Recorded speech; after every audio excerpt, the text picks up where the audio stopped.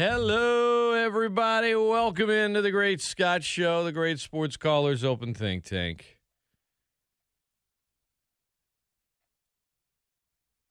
Troll Etiquette 101.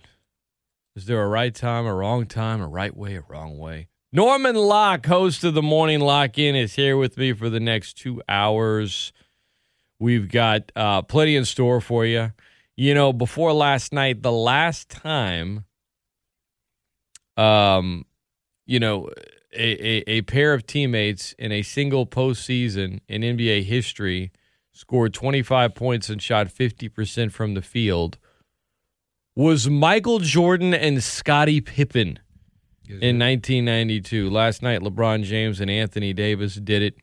Couldn't have gone much worse for the Heat. We'll break down Game 1 of the NBA Finals.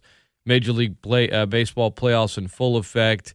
In NFL Week 4 begins tonight with what might go down as the worst game of the season on paper. Not exactly a salivating matchup, and yet a lot of you out there know you're still going to watch it anyway because, you know, it's the NFL. Cajuns, Tigers, and more. We're going to chat about all of it, plus open phone lines at 269-1077, and the latest dance craze in football that is spreading like wildfire. He talked to the guy that created the dance. Norman Locke is in the house. Good morning, Norman. Whoa, good morning, Scott. You know, you have a way of just trolling people, getting a reaction out of them, all while also rooting for a team that's 1-2. Well, so what is the give some tips of how you're somehow able to just throw the hooks out and people on social media always just bite down. A Saints game's on, I'm like, y'all don't understand. It doesn't matter. They could play perfect or not play well, and Norman's going to have all these hooks out. Y'all are all going to bite them. And I just shake my head every time. I'm like, look at this. Look, they just bite hook, line, and sinker. Because it is an etiquette to it. You know, sometimes you can't start in your own troll. You need helpers. And the helpers of your narrative push the smaller hooks to catch the bigger fish. So when other journalists drop stats that I want to highlight, you know, I start the conversation with them. And then Saints fans angrily see those accurate stats. It didn't come from me. So they can't full on be upset with me, but they see me only depicting the stats that I want to give out. And that starts the conversation, and then we can have an educated conversation about those things. But no, it's usually not educated. One or two fans will get mad. Then you'll quote them, and you'll just refer to all Saints fans as that individual, like as if they speak for millions of people. You're like, look at this. Look at these Saints fans thinking this. It's like, that's just one jabroni that took the bait. No, see, when I speak for the all Saints fans, it's when – you know, you go on your search bar and you type Saints. And then you're going to see the top tweets to the left and the latest tweets to the right if you click latest. But if you look at the top tweets, those are the funny trolls, and those all come from the heart.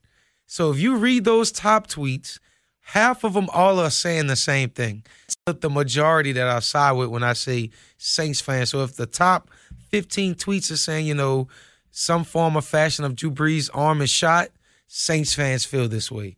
Or if Taysom hits, like when Taysom fumble, then he's trending, and you click Taysom, and the top 15 tweets is Taysom Hill, why did we sign him? Of course, in that moment, of course they're going to be hot and emotional. You also have a timeline that is specific, like, to you. You ever seen The Social Dilemma? Yeah. It's just it's catered to Norman Locke. Well, not when you hit the search. When you hit the search, you're seeing everybody's tweets who types the Saints hashtag, and then I roll with the top 15. So that top 15 is like, Taysom Hill's the worst quarterback we ever had. We shouldn't. Why is Taysom ever? Okay, that's what y'all saying? All right, let me join in the conversation. Boom, boom, boom, boom, boom. Now I'm a part of that conversation, and then everybody else who's rational see me being irrational, and then they turn irrational. You just tap into the moments where someone would be most irrational. Yeah. Which is every Sunday when a football game's on. Especially when my team has the same record as the Saints. The Cowboys are. What is it? Why Jerry Jones just can't help himself? Can he? He just can't. He can't stay out. He can't stay out the media. Help himself. He's just this billionaire that's like, oh, I like that car on the lot. You know what? I want them all. I like that car too. That one's pretty. Yeah, but Jerry, you just bought this Rolls Royce. Like, why are you talking about how much you want this Porsche too? It's like Clyde Edwards-Helaire. Yeah, boy, I wish he had fallen to the second round. Okay, that's nice, but you just paid Zeke all the money. You don't have to publicly say these things. Or like, I wish Dak.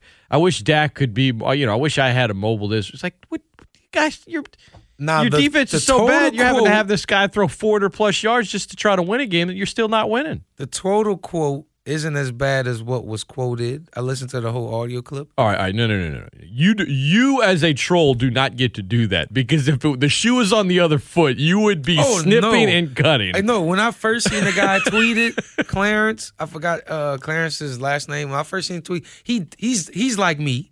He does that. Takes that snippet out of 104 fan, 104 the fan, 50 fan, 105 the fan. I think that's what it is in Dallas.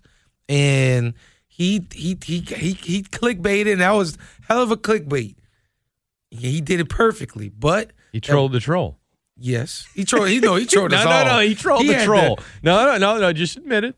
Yeah, I'm part of everybody. Because he got all Cowboys fans riled up until people started dropping the entire audio clip. I'm like, you sneaky. You almost got me with that one, because I was about to tear it to Jerry. Like, Jerry, you this is not how you get a cheaper car. This is not how you get a discount, Jerry. You don't go and bash Dak Prescott and compare him to Patrick Mahomes and Russell Wilson negatively. So, but I listened to the whole quote. He didn't mean it like that. But Jerry, you gotta be quiet. We wanted to right now. You gotta stop. Oh boy. But that's Jerry. Yeah, you gotta take the good with the bad. Yeah, it's been bad for a while for old Jerry. Been a while since old Jerry won those Super Bowls there, Norm. And this is where me and the Saints fans start getting that gripe. It's been a while too, and them years are starting to tack on, Scott. And every time we talk, it's another day that 2009 was further away. I for one don't reference the glory days of 2009 the way Cowboy fans reference 5 Super Bowls that were a long time ago. It's because no. Look, you got to be honest. History. Cowboys fans, they lean on the Super Bowl thing a ton. Don't Steelers fans also? Yeah, but we're not talking about Steelers fans. But don't Patriots fans? No, actually, also? They don't. No, because those teams have won more recently. Those teams are currently good. Well, what's more recent? The Steelers was in, 2011, maybe 12? I think 2008 was the season. Last time they won one. Yeah, so it's been a while. I'm looking at the clock like, okay, it's been a while. They don't. I don't find that they lean on that anytime some trash talking begins. Like, oh yeah, look at this. Check the skins on the wall. Bring it. Now, how many arguments when they specifically argue with Cowboys fans, because the Cowboys fans typically lean to look at the rings, and then of course the Steelers will counter with, well, yeah, but look at ours too, right? Cowboys do that when they're arguing with anybody. I'm gonna say they lead. Steelers fans lead with it. They like to lead also with Terry Bradshaw as their GOAT. Terry didn't even want to be. Terry didn't even like the Steelers until a couple years ago. I'm like, so he did not like how they treated him. So we be clashing, and I'd be like, Troy Aikman was better than Terry Bradshaw, and they get upset about that. No, that's true. But that's true. That's true. But they'll be upset about it, and then you go to Tony Romo versus Big Ben. I'm like, well, Big Ben had a better defense, but I still feel like Tony Romo was a better quarterback. I don't know. I think Big Ben, if you take an entire body of work, is a better quarterback. Now, if you want to say Romo at his absolute peak was better, you could do that for a number of things. But just overall, if you just look at consistency career, I think Ben's still better. Right, yeah. I give him with the consistency, but I was just going straight skill set of being a quarterback. Tony Romo, but yeah, if you say, he played. It's like saying, look, Gale Sayers is one of the best ever. Someone's like, yeah, but it was for only a few years. It's like, okay, yeah, but when he was at the peak. Now, Romo wasn't one of the best ever. That's not what I'm saying. No. Just in terms of, sorry, Cowboys fans, at his peak, Gale Sayers is better than Emmitt Smith. Now, is Emmitt Smith the better running back? Yeah. I mean, look at the entire body of work in the career, you know. But I understand that argument, certainly. I mean, look, you know me. I mean, I certainly don't root for the Cowboys, but I defended Romo for years. I mean, I was like, Antonio Romo, y'all just want to pile on it because he's a quarterback of the Cowboys. I get it. But no, he was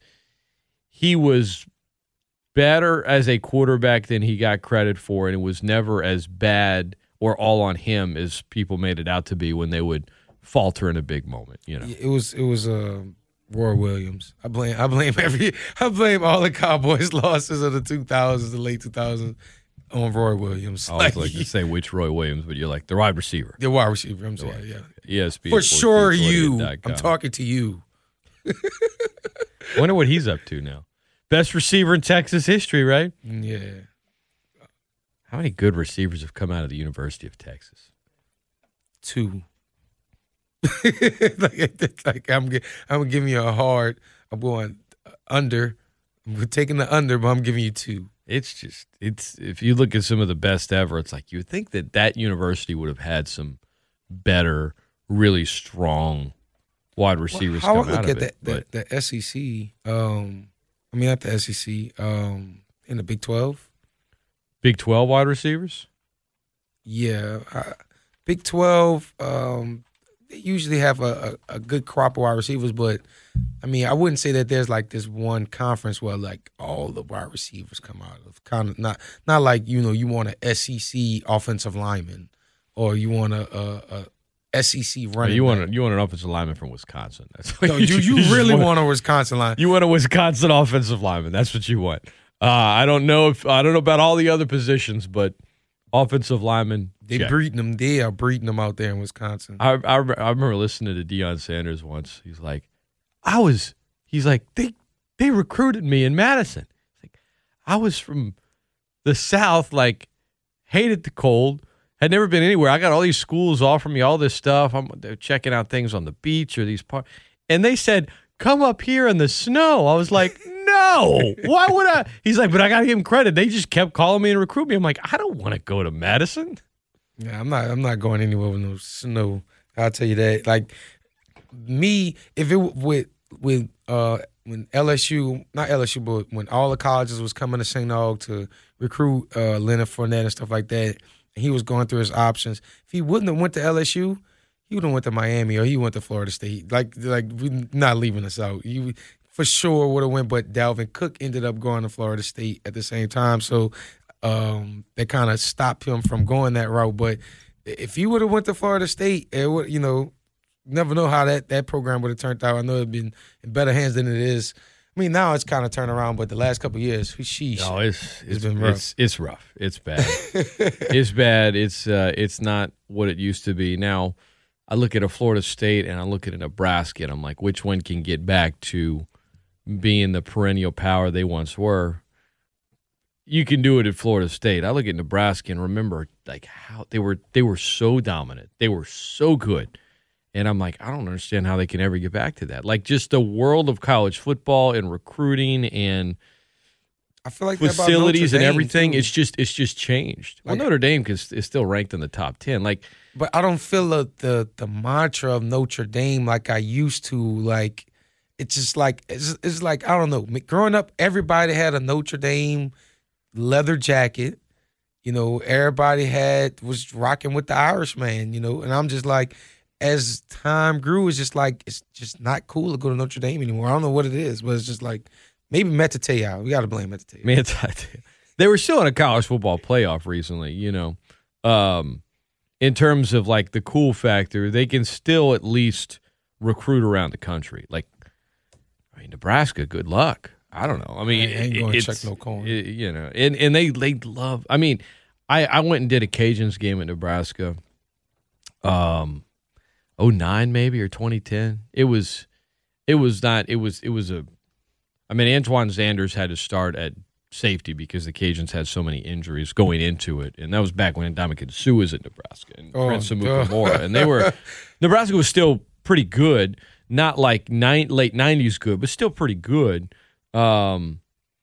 And the atmosphere in Lincoln, like the fan base, the stadium, like it was awesome. I was like, man, like this is, I get why like college football analysts and, pundits and reporters say like this, Nebraska is part of college football royalty. And they had a lot of national championships, this great fan base, all this stuff. I was like, okay, I get it now. And yet over the last decade or so, it's just like, they have this standard of win at all costs. And, you had Bo Pelini, who was not winning national championships, but winning a lot of games every year, and you replaced him. And ever since then, it has just gone down and down and down and down.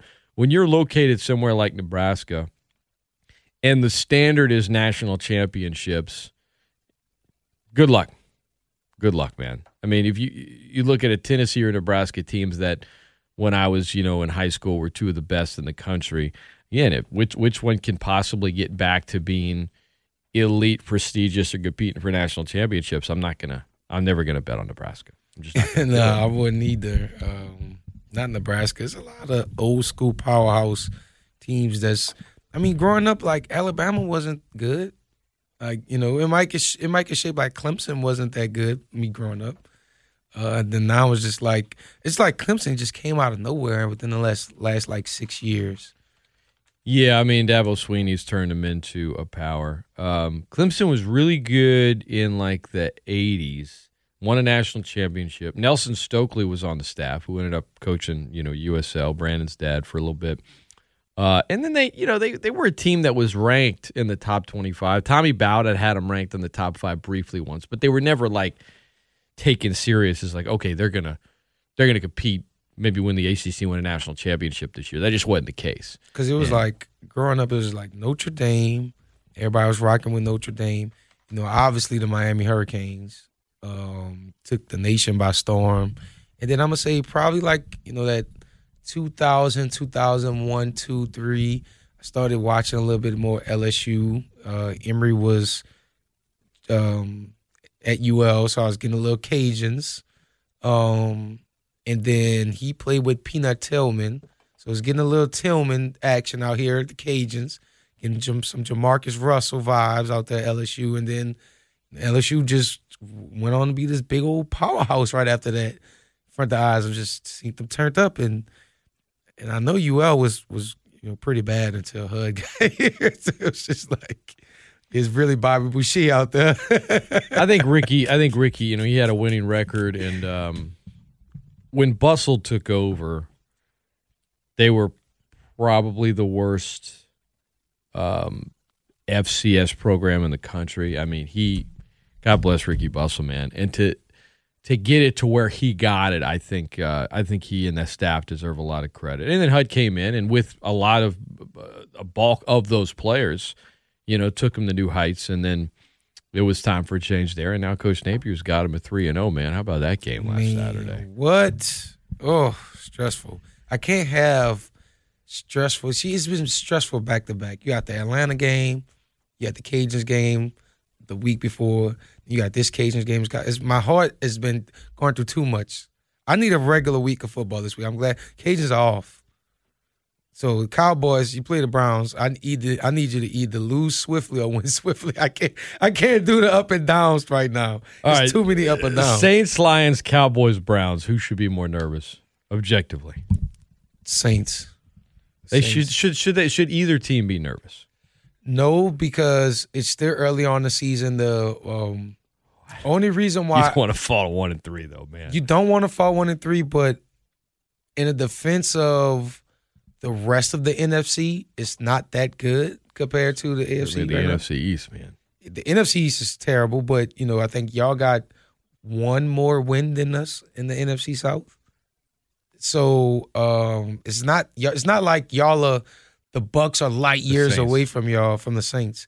So I think the Saints, just because y'all are more in this is Drew Brees' last year. Correct. That's just it. It's like when you openly are saying Super Bowl or bust, and like that's it. And it's not just lip speak where every team's like, oh, no, that's our goal. Like, it's like, oh, you look at the roster, the cap, the top to bottom. You look at Breeze, his age, his arm. You're like, okay, yeah, I guess it is. You can't lose to the Lions. And I look at T.J. Hawkinson, look at Matt Stafford. What's something, caller pointed this out. What the Saints are terrified of the tight end. Biggest struggle the last 2 weeks has been defending the tight end. I mean, you had Waller just go off. I mean, and then you had Rodgers connect 9 times, 9 completions to tight ends, 2 of which I think were touchdowns. Mercedes Lewis, the oldest man playing tight end position. Right he is. And now you've got, while the Lions certainly are the Lions, they have some flaws. They got a good quarterback and they got a good tight end, man. I think defensively, I think that's the big issue for the Saints right now. There are things that are much more concerning to me, and I actually felt coming out of that game, while a lot of the narrative, look, you're on national TV and it's Drew Brees, and I get it, but a lot of the national narrative have been, oh man, Brees, and this is the word. I felt better about Drew Brees after that game, much better than I did after the first 2 weeks. I don't know why. Because the accuracy wasn't what it was the first 2 weeks. It was much better. Well, it was better because from my eye test, it was like all the passes was checkdowns. Well, they were playing a cover too. He was going underneath all night. Yeah, and I'm like, that's easy. That's just how I looked at it from Drew Brees. Like on my timeline, they retweeted a video of in 2007, the Saints tweeted out. But they scored 30 points with that, Norm. So like, why is that? Because okay. Why should you be worried about that? All right. Why should you be more worried about that if you're a Saints fan than the defense, which has just been really bad, not just against Aaron Rodgers, who's really good, but also against Derek Carr and the Raiders? I think the lack of the explosion of the offense is putting the defense on the field way more than the defense is used to. And I think that's contributing to the defense being as worse as it When you say explosion, what do you mean exactly? So with the Saints and Michael Thomas, I'll say they wouldn't have I wouldn't call it a quick strike offense, but I'll say that they can score in 5 plays or less. This coming from the guy that always says all he does is run slants, which isn't true. Now you're going to say that they can score in 5 plays. He's missed a 7-yard slant. Now you're saying they can score in 5 plays or less? He's missed a 7-yard slant.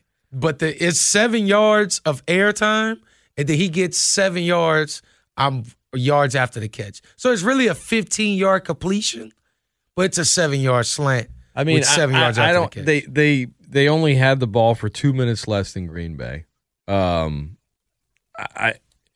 not with you. If the Saints have been predicated on deep passes and airing it out or all this other stuff the last few years, or if they had scored 15 points, or if he was inaccurate like he was the first 2 weeks, or he's just missing guys on normal throws that he typically hits them in stride, then I would be. So you didn't notice Drew every play, like you know how sometimes they have the route trackers where you see where the wide receivers ran.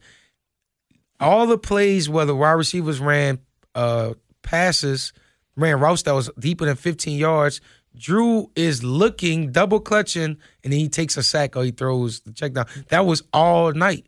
And the fan that I talked to, I went to the Saints game, he mentioned that it looked like the players on the sideline were begging him to at least attempt to throw deep. No, see, we're not going to say a fan on the sideline said this is what happened on the bench. I mean, that's no. I mean, we can't see the sidelines, so I'm giving you or hear him or hear him. So I'm giving you for his point of view of what he thought the temperament of the team looked like on the sideline. Like they're begging him, wanting him to at least try to go deep, and he honestly looked terrified to throw the ball.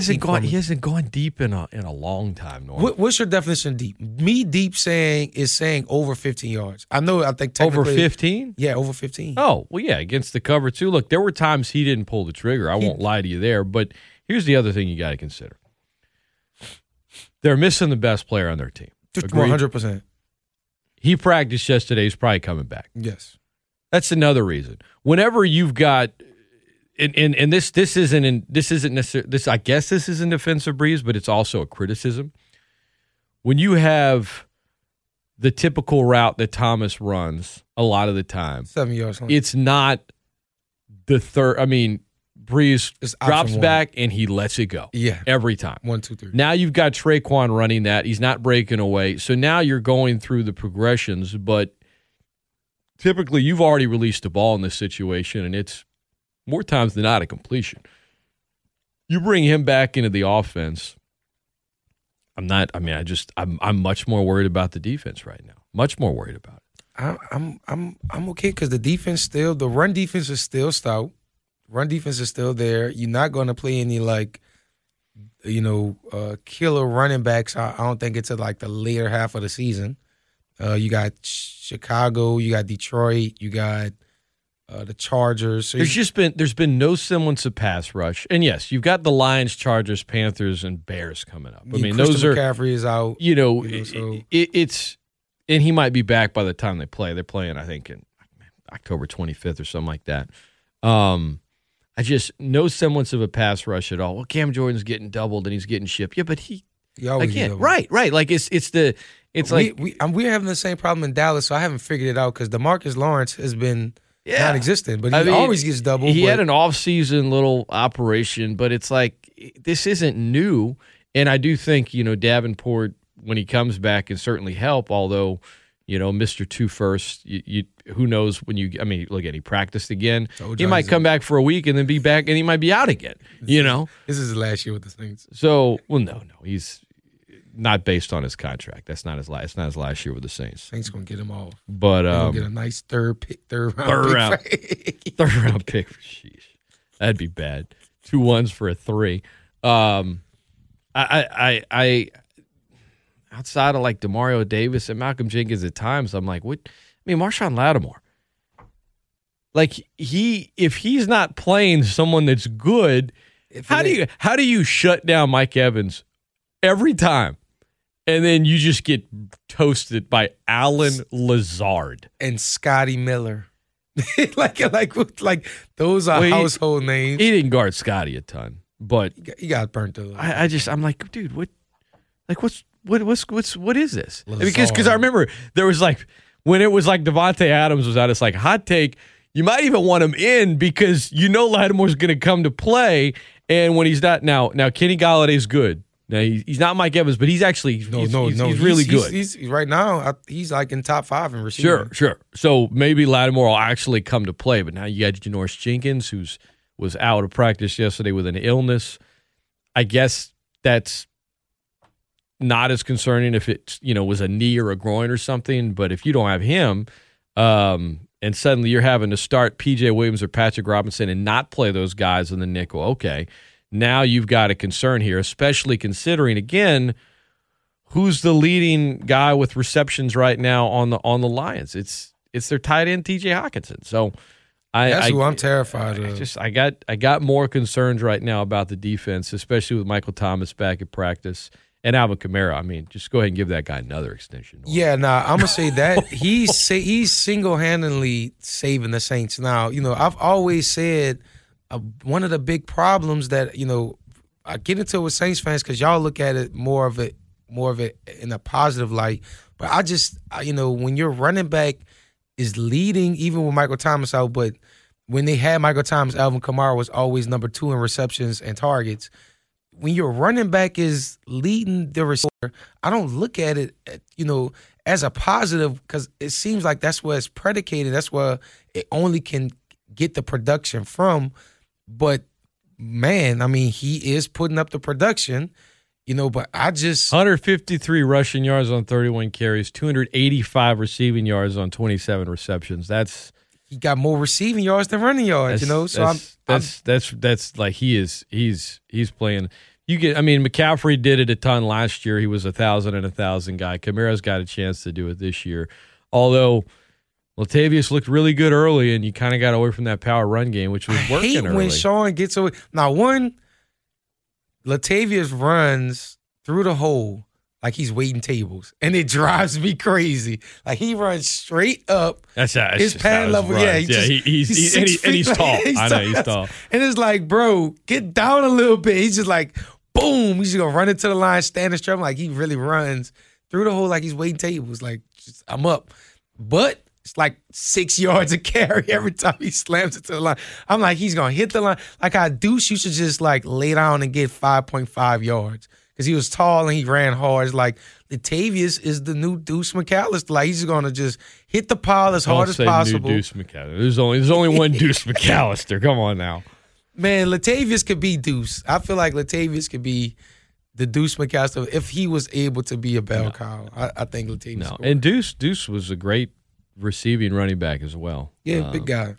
He has some good hands, man. Deuce, once he stopped playing, he put on about it, Deuce, huh? Man, what? I used to see him on them car commercials. Like, man, that's two Deuces. That's Deuce. Hey, living the good life. I think Deuce does a really good job on color as well, man. He's come a long way, and he's good. One of the more beloved players in Saints history, and it's weird when you look at it. It's not like he would had this long stretch. I think it's like 9 years. No, I mean he was a rookie in 2001, and his last year was 2008, and that last year he didn't play much. I know in 2009 they put him on a playoff roster for 2 games, but he didn't play. 8 years. And two of those years ended early because of injuries, so it's not like there was this. Yeah, the Katrina year. Right, there wasn't this long stretch where it was like there was a few years where he was, 2002, 3, 4, he was really, really good. Really good. In 2006, he was really good. 4 really, really solid years, one of which he was sharing it with Reggie Bush and the 2006 Saints, which there were all these different storylines and other things that were part of it. And yet he's just beloved. Is there a guy that just had not super small, but a somewhat small window of time with the Cowboys, and yet he's just beloved? Because you go back to the triplets and all the the guys on the Super Bowl Cowboys teams, they were there for you think Cowboys fans love Murray like Saints fans love McAllister? No, but he played a shorter time. But yeah, that's what I mean. I'm not talking about in terms of on the field. I'm talking about in terms of the fan base loving a player that didn't have Heath. Jeff Heath? Man, there's a Heath hive. What? Yes, they call him the GOAT. I don't know why, but that's the running joke. Jeff Heath is the GOAT. Jeff Heath. Bruh, he has a hive in Dallas. And you got fans like 29. me. 29. He has a hive, Scott. He's still playing. He's on the Raiders. He has a Cowboys hive. That people love him. He's never should have been a starting safety for us. He never. But people were always injured, and he always showed up to play. He had heart, never had height, never had that much skill. But in Dallas, they love him. They love some Jeff Heath. I never did. Don't know why. He has nicknamed the GOAT, Scott. Why? He's not Bill Bates. No. Okay, he's not Bill Bates. Cowboys fans, I get that one, but Jeff Heath, they love him. But so they were devastated when he signed with the Raiders. The Jeff Heath hive was devastated. They call him the GOAT, bro. I don't understand, but was part of it just to be ironic? Yes. Okay. And then people started falling in love with him. It started as a joke, and then it became a real thing. And it's a real thing. Understand, Scott, there were times Jeff Heath was checking Megatron. And that never should have happened.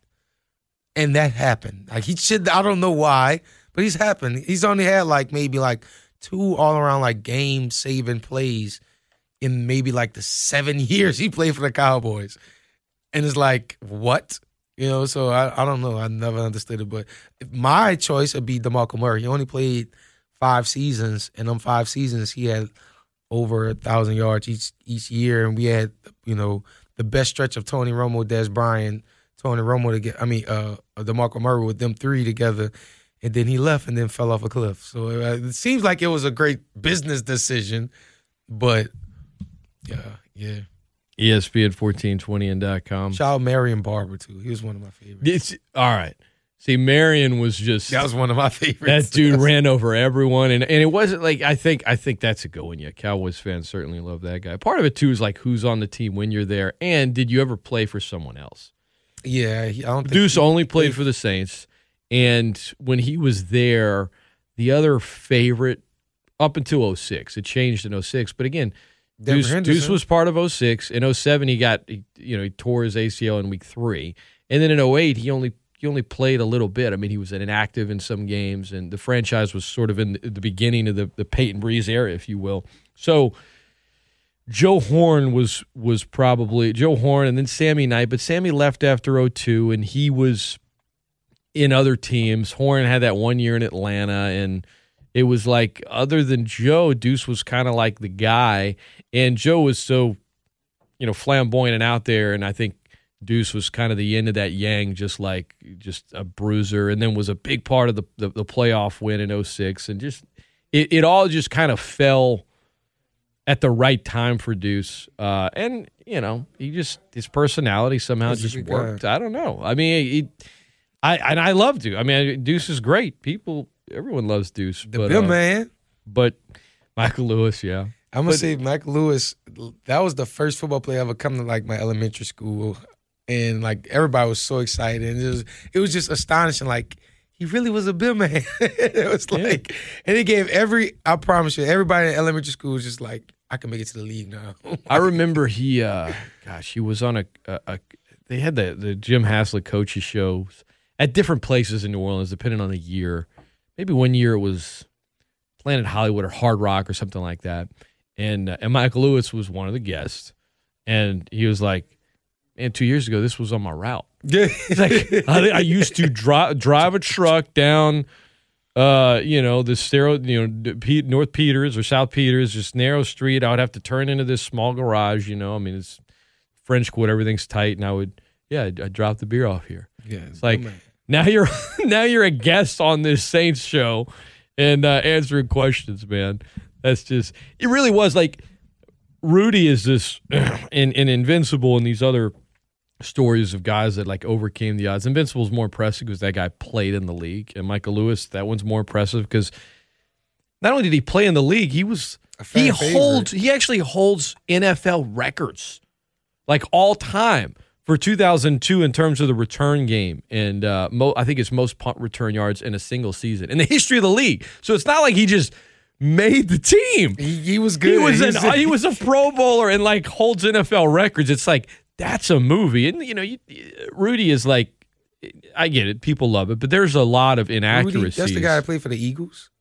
No. That's Vince Pompali. That's Invisible. Rudy is the Notre Dame guy that walked on and got a sack and all that stuff. And the movie, which came out, I think the year you were born, I'm about to say, it's a very popular sports movie. But Joe Montana, who shout out to him and his wife for stopping a burglar who tried to kidnap their grandchild in the most insane story from sports over the weekend. We'll get to the phone lines here in just a second. Hang tight, everybody. Joe Montana was on the team that Rudy was on, and he gets asked about it all the time. He's like, look, good for Rudy Rudiger for making a career and a life out of all this stuff, but it didn't exactly go down like that. And that Notre Dame team was loaded, and everyone just asked about it. Point is, there's a lot of things about it that are not accurate and are put on for drama and for the movie and stuff like that. So he was a walk-on and he got a major sack? I'm just that is a very condensed version. Okay. Yes, very, very close to it. It's a little deeper than that, but yes. But he's basically lived a life off of it. And he's a motivational speaker and this other stuff. So he never made it to the NFL? No, he wasn't. He wasn't good at all. Michael Lewis made it to he gets on an NFL team and becomes a freaking NFL record holder for single season return yards. Saints got a tryout tomorrow. You want to go hang by? You want to go swing over there? When I get off, I think I'm gonna go. After I drop off the beer, I'll just walk into the airline drive. Maybe I'll just jump the fence and run. Run a 4.4 right quick. That's what they did. They saw Jim Haslett was apparently he was in his office and he looked out and he saw these guys trying out and he saw this guy just speed past everyone. He's like, "Who is that?" And then that was in 2000. And the next year he ends up cracking through, I think, and eventually making the team. But what a story! And he still works for the team. I think he's an ambassador for them. And he should be. Yes, he should be. He's still talking to elementary kids. All right, 269-1077. Let's head to the phone lines. ESPN 1420 and .com. Good morning. How are you? Good morning, fellas. I think you're dead on about Michael Lewis. I think it'd be an awesome movie. I think Kurt Warner would be a good one too. You bagging groceries, and you get a phone call to come play, backup quarterback, and then you parlay that into a Hall of Fame career. I think both of those would be much more exciting stories than Rudy, because like you said, Joe Montana said Rudy, he played 2 plays, he got a sack, and 2 guys carried him off the field. It wasn't like the whole team carried him off the field. Yes, the stadium was not chanting his name either. I mean, it's true. No, that never happened. But what's so funny is, you could tell Joe Montana, resents that people ask him about that and not about himself. I think he's used to it. I think from what I've heard, Josh, is it's a lot of the other players on the team that get annoyed by it, because Joe Montana is Joe Montana. Right, you know what I'm saying? There were a lot of players on that Notre Dame team, which was awesome, that someone finds out they played at Notre Dame, don't even know what year it was. They're like, oh, did you play with Rudy? They're like, what is the deal about this? You know what I mean? At this point, Montana's just used to it.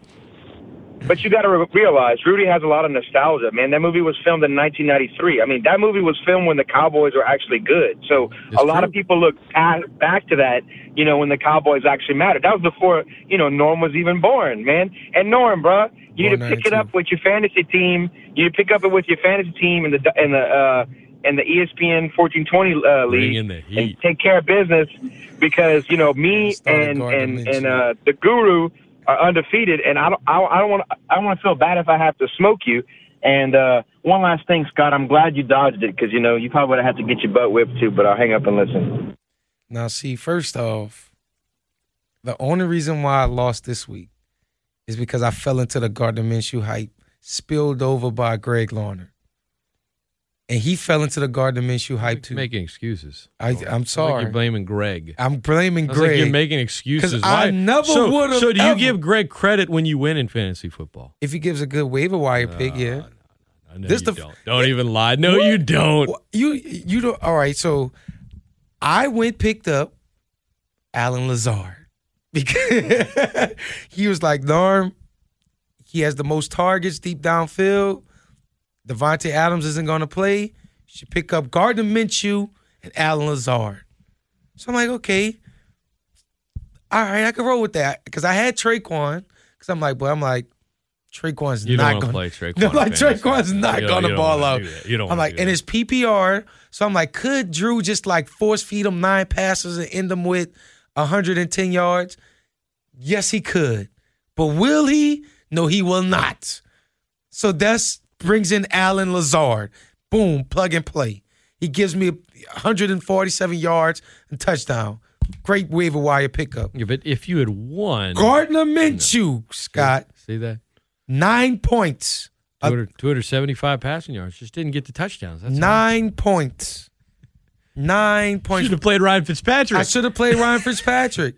And I'm like, bruh, 9 points. And I had Drew sitting on the bench with a hot 20 with some garbage time, staring me in the face like, hey, ha, Norman, don't take me out again. So now I got to roll with, I'm in 4 leagues. Four.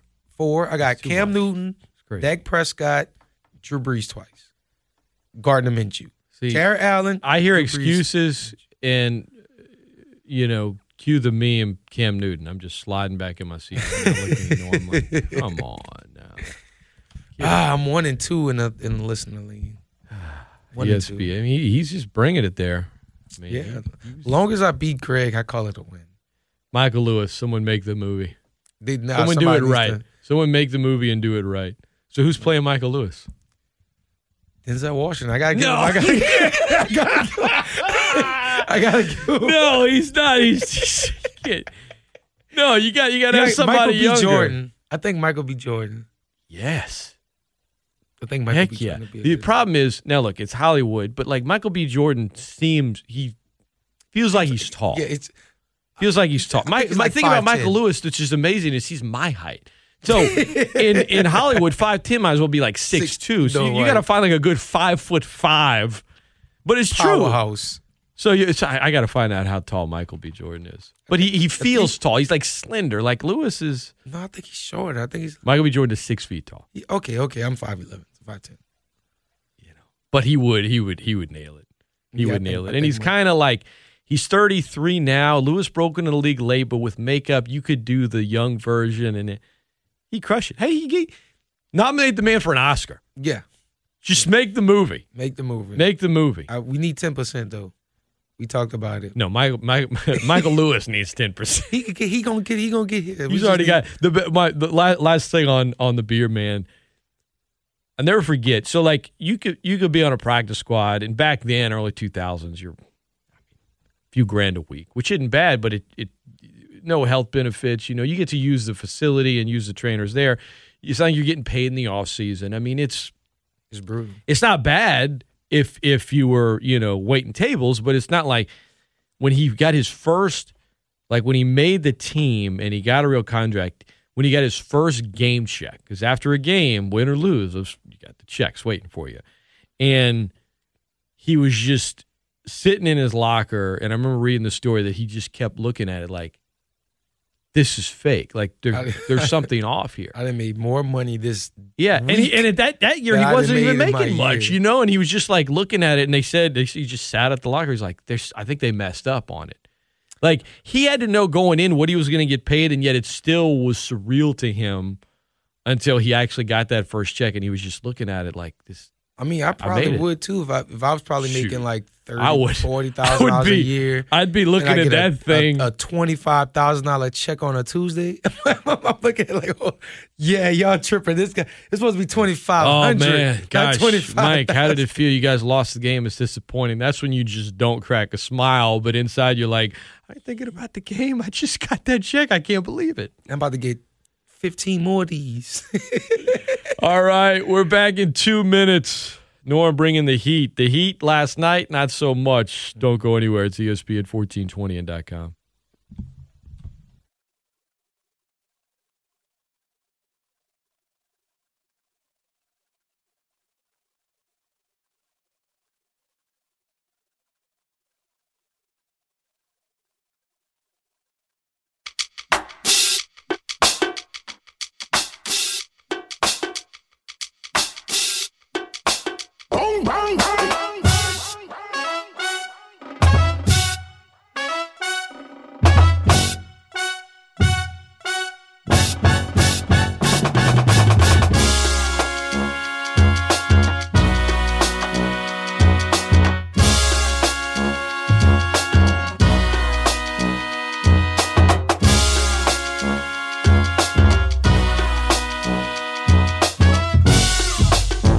Welcome back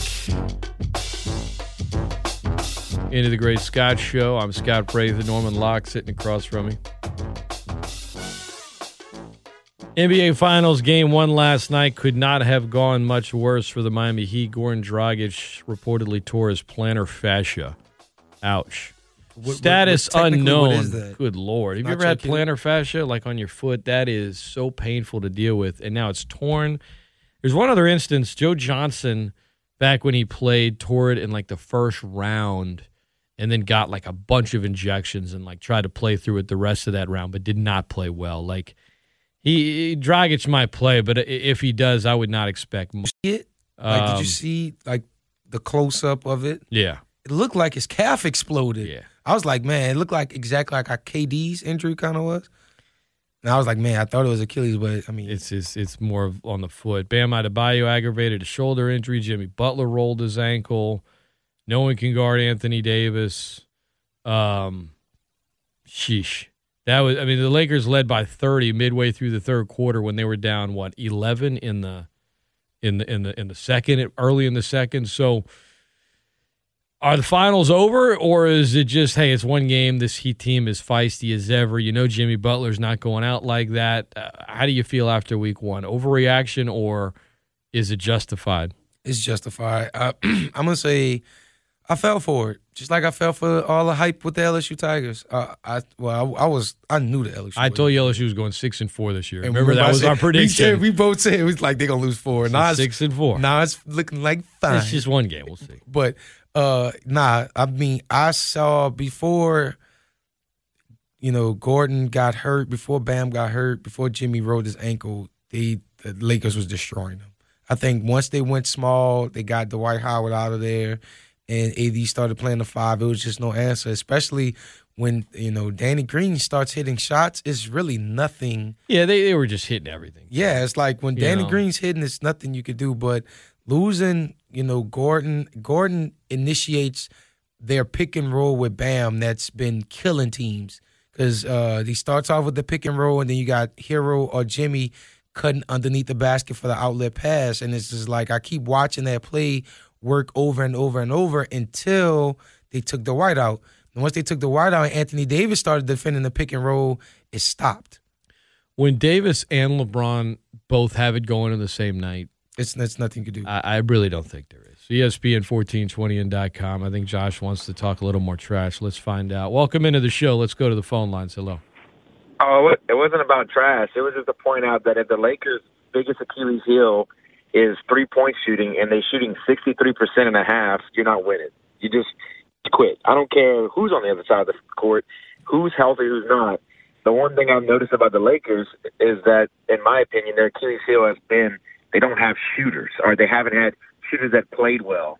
And these guys, when I went look at the box score while I was watching the game, and I saw that they were shooting 63% from the three, I was like, this series might end in 4 if this keeps happening. I mean, they couldn't miss. It was insane. And like on the bench, all 4 guys on the bench, I think it was Smart, Caruso, Pope, and somebody else, all were 1 for 1 or 1 for 2 from the 3-point line. So it was like they couldn't miss anything. But I just wanted to chime in on that. And one more thing, the beer man should be played by Anthony Mackie. He's a New Orleans native. He's 5'10", and he has. He went to St. Aug. Yeah. What's that? Yeah. He went to St. Aug. I think he's right, Anthony Mackie. Yeah, and Mackie, Mackie would love to play it. Oh my God, he would be licking his chops. He'd probably do it for free. He'd probably be like, I don't want to get paid. Carried away. No, he's got no problem with the bank account, but he still get paid. Yeah, 10%. He should. Guys, appreciate it. Now Mackie's a star. Michael B. Jordan is a bigger movie star. Right. But I mean, Anthony Mackie's been in Marvel, all kind of stuff. Yeah. I mean, everyone knows who Anthony Mackie is. Was it Papa Lock or Papa Lock? Yeah. No. Clarence. Papa Dot. That's it. Yeah, dude, love Anthony Mackie, and he's right. That guy, dude. Name's Clarence. Comes good parents. Dude, he's great, and he could do it. Now he's a little bit older. I'm guessing than Michael B. Jordan. Yeah, I think he might be like 30, 36, maybe 37. Let's see, taking the under. Anthony Mackie is 42. Whoa, okay, he looks way younger than. The thing is, Michael Lewis never actually looked young, though. He looks like he hasn't aged at all. But I feel like Michael Lewis looks the same now as when he played 18 years ago. Well, I always only see him in a suit. Like I've seen him in like a football jersey, suit. Like I've never seen him in between. Like so, I don't know what to judge it by because it's like. I've seen him like in just street clothes. Yeah, before. It's always like as the ambassador role, he got on the suit. He had his uniform on. So I don't know. He, like you say, he looks the same, but it's like every time I see you in a black or a blue suit, or when I saw you was playing using the uniform, so it don't look too different. Anthony Mackie would definitely be very, very good in that role. But I think got to make the script, man. The Heat are done. If Bam isn't 100%, Jimmy, you could say he's going to come and battle, but that ankle. You're just going to need a night, too, where the Lakers are when the Lakers lost to Portland in one game and everyone flipped out and I said everyone needed to calm down. I shouldn't make broad statements like you do. I shouldn't say everyone. Many were like burying the Lakers after one loss. Not everyone. And I was like, guys, like they shot like 9% from beyond the arc. Like everyone calmed down. All of that happened. They still almost won. And, of course, then they did the gentleman's sweep. I mean, they reeled off 4 in a row after that. So it's going to take a night like that. And with these players getting injured for Miami, I mean, because that's what I say. I don't even want to watch it. Like, I think Miami's probably been the best story from the bubble in terms of team.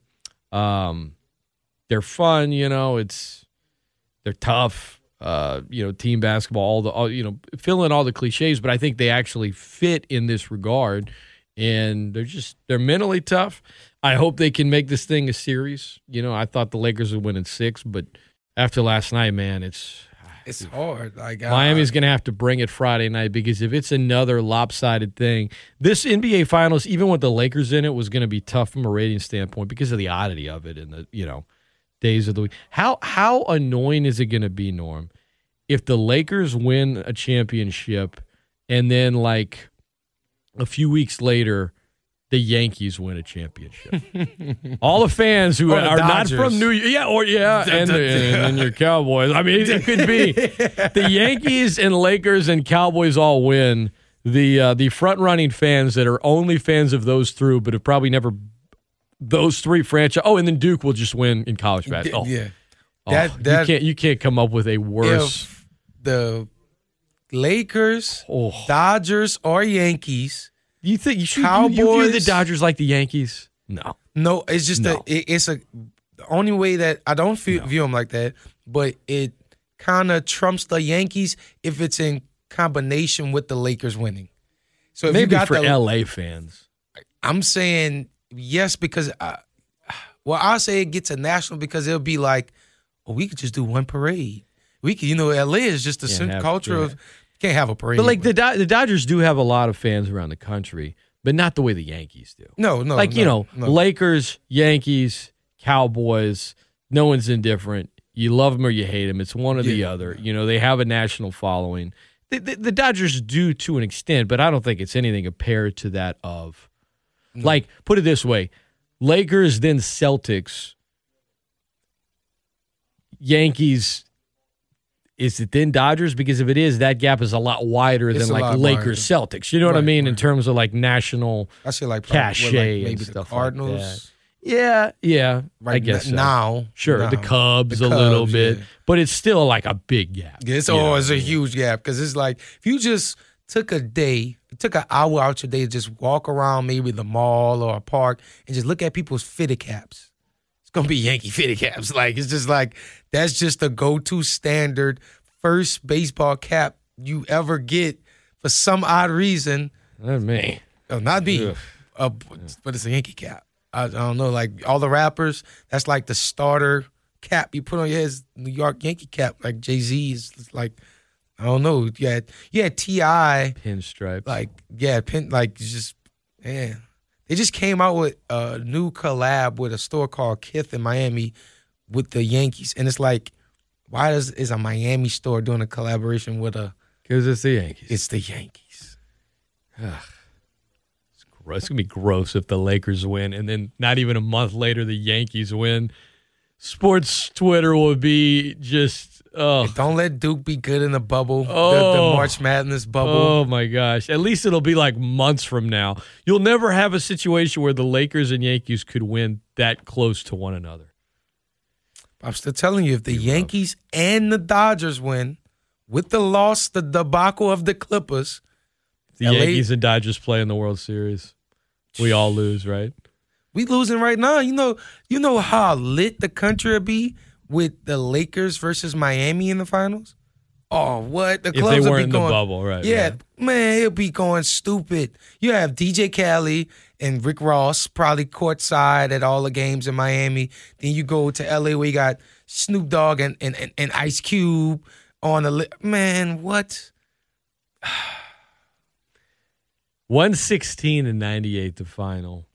AD was dominant. The Heat injuries, those two things, biggest takeaways from a rough beginning to the NBA Finals. The fourth quarter rolls around. I'm like, I'm going to bed. Man, I cut that off. And I said, just like awful. I said on Twitter, if it's like this game 2, I probably won't tune in until game 4 because I'm not about to waste my time watching LeBron beat up on everything. But I don't think LeBron's winning this Finals MVP. If you're going by game 1, if it's anything like game 1, he doesn't win Finals MVP. His plan is going to be thwarted. Like, you didn't win league MVP, and AD is going to win Finals MVP. And now you kind of, he's going to win 3 Finals MVP for 3 different franchises. ESPN1420.com. Hopefully the Heat have a little something in them to make this a series. You're listening to ESPN 1420 KPEL Lafayette. I'm Scott Prather. That's Norman Locke. Your White Sox need to win today or they are out of it. They play the Oakland A's. Let's go, at 2. Tim Anderson. Miami and the Cubs, the Marlins, who have never lost a playoff series ever, are playing a playoff baseball game on network TV at 1 o'clock. 2020 truly is an insane year. Braves, Reds, Cardinals, Padres, and Brewers, Dodgers all play today. A slate of 5 games. What is a on Padre? the MLB? It's a good question. I've never. I'm sure I will look it up. It might be a plane. That's my guess. I don't know. I don't know. A pilot inside of a small plane. I can't believe I've never. We're gonna look it up when we'll get to the phone lines in a second. Oh, well, I knew this. A Padre is like a priest or a chaplain, like Padre Pio, but I never thought that that's actually what San Diego was referencing. What is their mascot? It's like a weird looking. It's not. It is. It's just like a weird looking creature. Does it have a? Is it just? I guess Saint Diego. I guess it. Yeah. So Padre is father in Spanish. Oh, okay. So I never really. Fathers. I don't know why I never thought of them as like they're the fathers. They're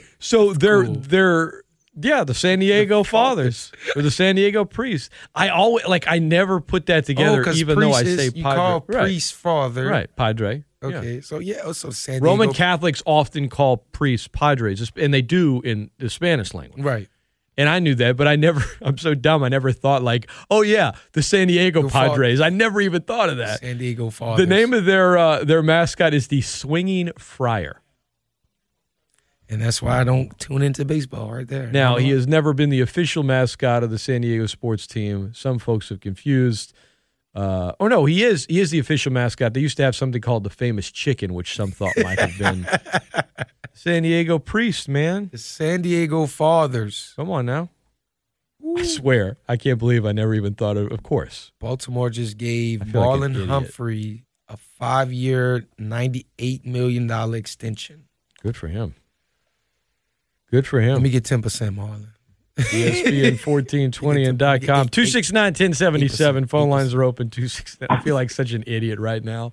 Of course, the Padres. ESPN 1420. Hello. Good morning. Hey, good morning. Hey, Scott Norman. I think I was saying it last night. I think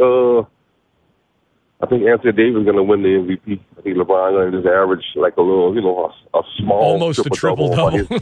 He tried to get that triple-double. By his standards, he got average around, triple-double for the series, 23, 22, 23, 24 points, something like that, triple-double-wise. I think AD is going to dominate in the 30s every game. He should anyway. He'll be in the 30s every game, plus 10 rebounds or something like that. I think he's going to win the MVP. Deservedly so. If he does win, I'll be happy for him. But the guy, like I mentioned a couple of days ago, I believe, I think I talked to you, Scott, but the guy I'm most impressed with right now and most proud of right now is the guy I've been hard on his whole career. You know that, Dwight Howard. I've been impressed with Dwight, man. Dwight been helping us big time. He's been coming in with his energy, playing D, and bam, trying to throw himself into him, and those big shoulders look like some car rims, trying to throw himself into him, and he knocked out his shoulder. So, I mean, I don't know what he was thinking about. He tried to draw like a foul, but it could have gone both ways. It could have been a charge also if he jumped into him at the shoulder, but he wound up hurting himself some kind of way doing that. So, I mean, but AD is going to dominate, so he should win the MVP, man. I mean, but Dwight has really been helping us and stuff. The other guys stepping up. KCP say was in the first quarter. It looked like the game was over almost in the first quarter. They jumped on us and stuff and got up by 13 on us early. They jumped on us. I said, oh, Lord, here we go. Here we go. All of a sudden, he hit 2 or 3 of them in the corner off a good feed, and stuff, and that kind of got us going. And all of a sudden, it just started flowing. So he kind of saved our bacon in that first quarter. That was a big first quarter for him. Big first quarter. And all of a sudden, the other guys came to play. Rondo, Dwight, McGee wasn't even a factor. He didn't even play last night, so that was good. Marlins hit a couple of shots. So the other guys keep hitting shots while Anthony Davis and LeBron do their thing. Yeah, we should win it easy, regardless if Bam and Rodgers is hurt or not, or if they come back or whatever happens with those two injuries. I hope they're all right. I hope it's nothing serious. But, yeah, we should win regardless. But AD will win the MVP, deservedly so. And I'll be proud of him and the wife if we take this thing home. Y'all have a good one. Appreciate it, Ronnie. ESPN1420.com. Yes, sir. I said it on my show. I think LeBron is kind of taking that D Wade role, and AD is in that LeBron's role right now with being the best scorer on the floor. And I think that's going to push him over that threshold to get that MVP. Because the 22 and 10 and 10 is cool. I think he had 25, 13 and 9 yesterday. But what AD's doing, if he's going to average 35 and 10 throughout the series, I'm giving it to AD. 8 after the hour. I'm Scott Prather. That's Norman Locke. Okay. Getting back to this Padres thing for a minute. The fathers. So when I heard Padres, I'm thinking, I don't know what a Padre is, but I'm just thinking of it in terms of English version, right? Padre is father in Spanish.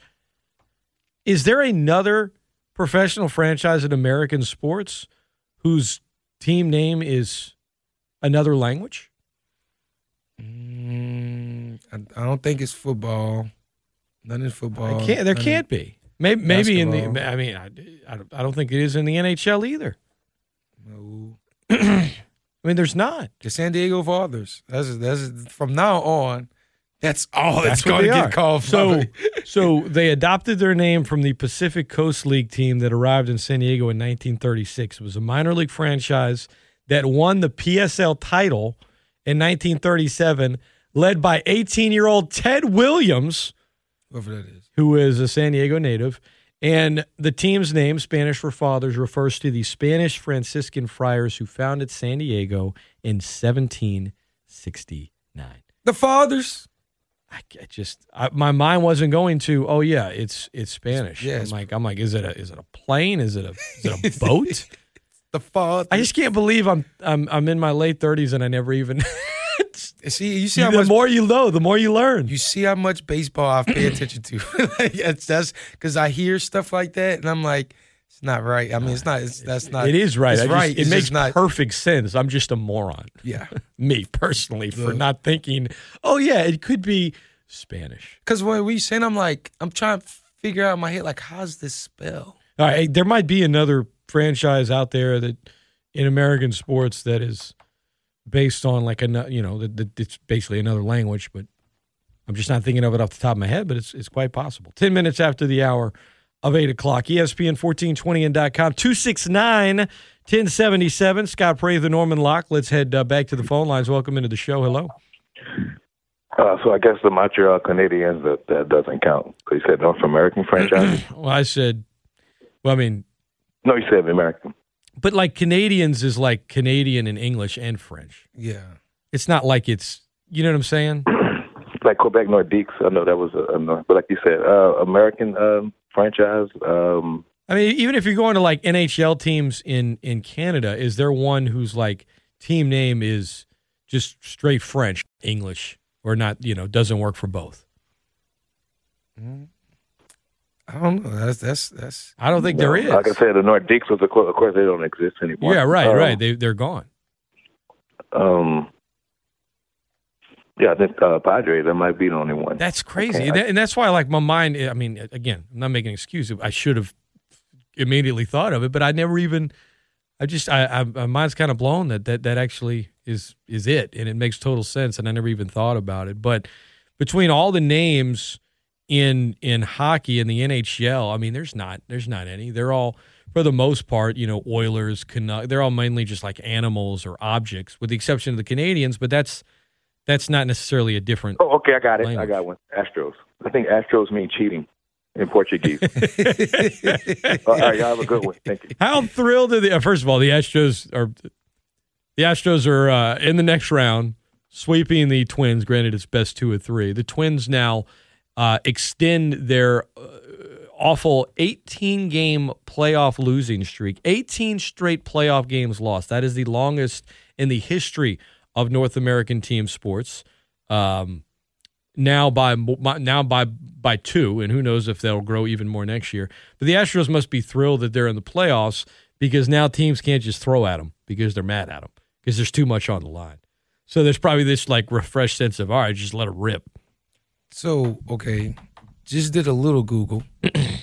San Diego is Spanish.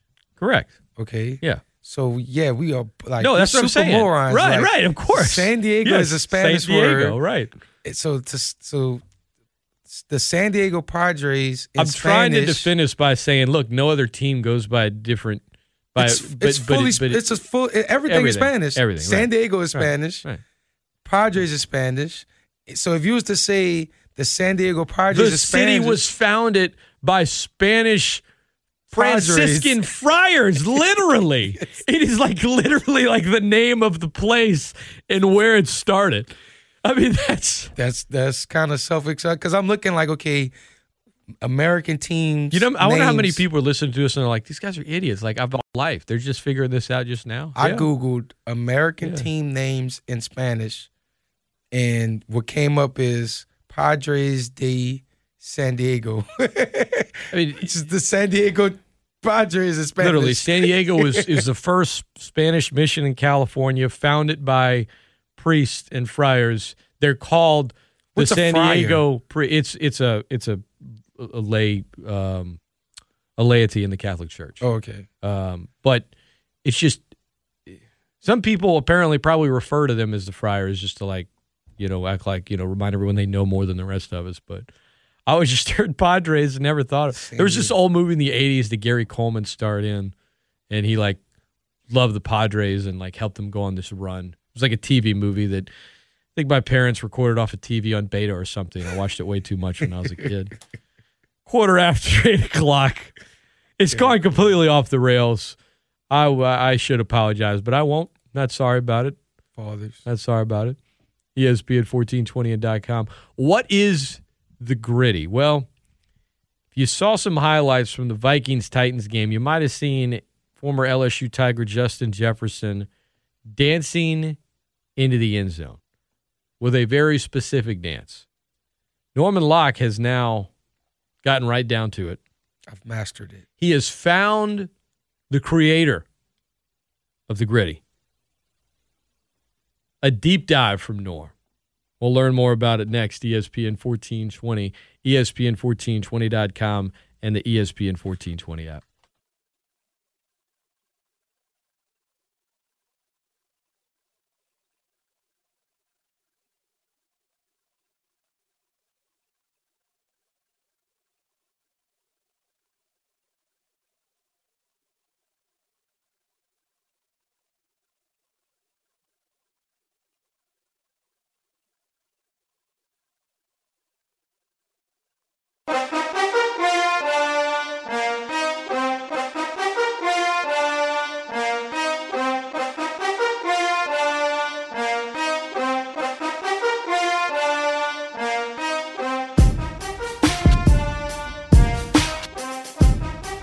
Welcome back into the Great Scott Show, the Great Sports Callers Open Think Tank. Scott Prather, Norman Locke, host of the Morning Locke In. You heard me. Sunday mornings, 8 a.m. And working on a little project, the Griddy, the newest football celebration. Sir. Well, see, and that's what talking to him, we had to give out the origin. So it started in New Orleans in 2017. Real quick, for those that are just tuning in, that didn't hear the tease, the Griddy, ESPN1420.com, the Griddy is what Justin Jefferson, if you saw the highlight, Vikings rookie receiver, formerly LSU Tiger, had a big touchdown in the first quarter Sunday and basically just had a free field to roam. Yards. And he started doing this dance on his way into the end zone and continued it. And it was all over social media, all over Primetime, Sports Center, just the whole slew of it. And Norm told me, hey, that's the Griddy. And now you're working on a project covering the origins of this? Yeah, so the kid goes to Southern University. His name is Allen Davis, and his nickname is Griddy. So he was a cornerback at Landry Walker High School, and while going to Landry Walker, he just made up this. That was his celebration whenever he got an interception or made a big play. He just started. It's like a variation of the Deion, shuffle, And it's like, so he started doing that in 2017, and he befriended Jamar Chase. They're both from the West Bank of New Orleans, and Jamar brought it to LSU and started doing it at practice, and then it caught on with his best friend on the team, Justin Jefferson. And with Justin being older than Jamar and, getting, I would say, the bulk of the receiving touches in 2019 season. Early, yeah. He was the first to debut it. So it already had, the 2018 football season then locally started to bubble in New Orleans amongst the young athletes. But, as it kept going and getting more rampant, like Puka Williamson, I think is his name. Williams for Kansas. I have a clip of him doing it, and it's just New Orleans players just started just gravitating and then following suit to it until, nationally with the LSU not losing a game and making it to the national championship, it was debuted during the national championship, but it's just like you saw them doing it the entire season because he first brought it out against Mississippi State the 2019 season, and then it just started just going from there. And then now you got Tyreek Hill, you got Clyde Hilaire did it against the Texans. You have Morset. So now it's starting to become the national. Other players are starting to do it. Yeah, so it's now it's taking a wave because you're going to see more New Orleans-based players doing it, and then you got your opponents are going to mock you, like kind of like how Teddy Bridgewater and the motorcycle. Your opponents are going to mock you and try to do it, just like the Mississippi State players. As soon as they beat LSU, they started doing the Griddy to mock them. They started doing the Get the Gat live on Instagram, and it's as weeks go on, it's going to become the most popular dance in the NFL and college. Like it's the new dab. It's amazing that like this kid just made it up in high school after an interception, and now it's all over the NFL. It gets crazier. So he makes it up in 2017, right? 18, his friends are like, you have the dance, but it's a dance to no music. It's just a dance. So he's like, I need to make a song. So he gets with another local high school football player by the name of Kenneth Brother, and he creates a song called Get Griddy. It's available on iTunes. And the song is made to tailor to the dance, not the other way around. So he's working really hard to try to get this thing out. Well, not how's truly. The song doing? The song is doing okay because again, that means it's not doing great. It's not doing. It's not doing great. Let's be real. Because the song was made to tailor to the dance, not I made the dance to the song. So how's the song? It's horrible. Does it have any bad language in it? It's so gritty that it's crazy that I'm using that word. I'll play it, but I don't want to play it if is it too dangerous to play? I say we'll take a break and I'll re-listen to it just to make sure. Well, listen to it. We might have to play Get It. So, all right. What's it called? It's called Get Griddy. Okay, so there's also official tutorial to the Griddy dance performed by Griddy. Song credits to Kenneth Brother. That is the song. Griddy. So, Kenneth Brother was a good football player. I don't know his total stats, but he played for Southern University and he won a bowl game, a celebration bowl, I think I want to say, with Southern University. So he was Kenneth Brother was a football player making a rap song. It has an explicit lyric warning, so we're not going to play it. So he, it's like a New Orleans football thing, and it's just like as you see more and more players, the video I'm going to put out tomorrow, is going to highlight, it's going to show all the different players who are just doing it. And it's, the only thing I can expect and what he's expecting is as each week goes on, more touchdowns are scored, more interceptions are had. It's going to keep getting bigger. It's the new dab. ESPN1420and.com. That's wild. Looking forward to seeing that, hearing more about that. 269-1077, 269-1077 coming up on 8:30. As we continue here on the show, resetting We've talked some Cajuns, Tigers. We've talked Saints. Biggest concerns about the Saints for me right now, it's the defense. A lot of folks are pointing to Drew Brees. That secondary just had an absolutely horrendous showing. It is Aaron Rodgers. Like, that's the only, like Alan Lazard. What's crazy is he's leading. He's like top 5 in like a bunch of like Pro Football Focus stats. Even though like I laugh at all the because it's like Pro Football Focus got a stat for literally everything. Breeze is still overlooking open receivers. We both agree on that. But his accuracy at least was back underneath, which wasn't in weeks 1 and 2. So and we disagree about that too, though, because it's easy to be accurate with like that touchdown to Alvin. That amazing touchdown that Alvin did. You say that's easy. Now that one, yes. He's just throwing it to him across the field, and Alvin's doing the rest. But where you hit those guys on all the short stuff, if you want to call it dink and dunk, call whatever you want, how you hit it and where they catch it on their body makes all the difference in whether it's going to be a 2-yard gain or potentially a first down. Dude, Jared Cook left that game with a groin injury in the third, didn't come back, didn't practice yesterday. That should be. You might get Michael Thomas back, which is important, but then you lose Jared Cook. Yes, one is better than the other, but you'd rather not have to lose one of those. Man. And then is Mike Thomas coming back, and this is his first week. And he might not. He could have a set. All we know is that he practiced on a limited basis yesterday. And I'm the minute he comes back, that first game he comes back, I don't expect the regular Michael Thomas. So I can't. Again, like you said, that Detroit game is funny because they got Darius Slay. He's a stud.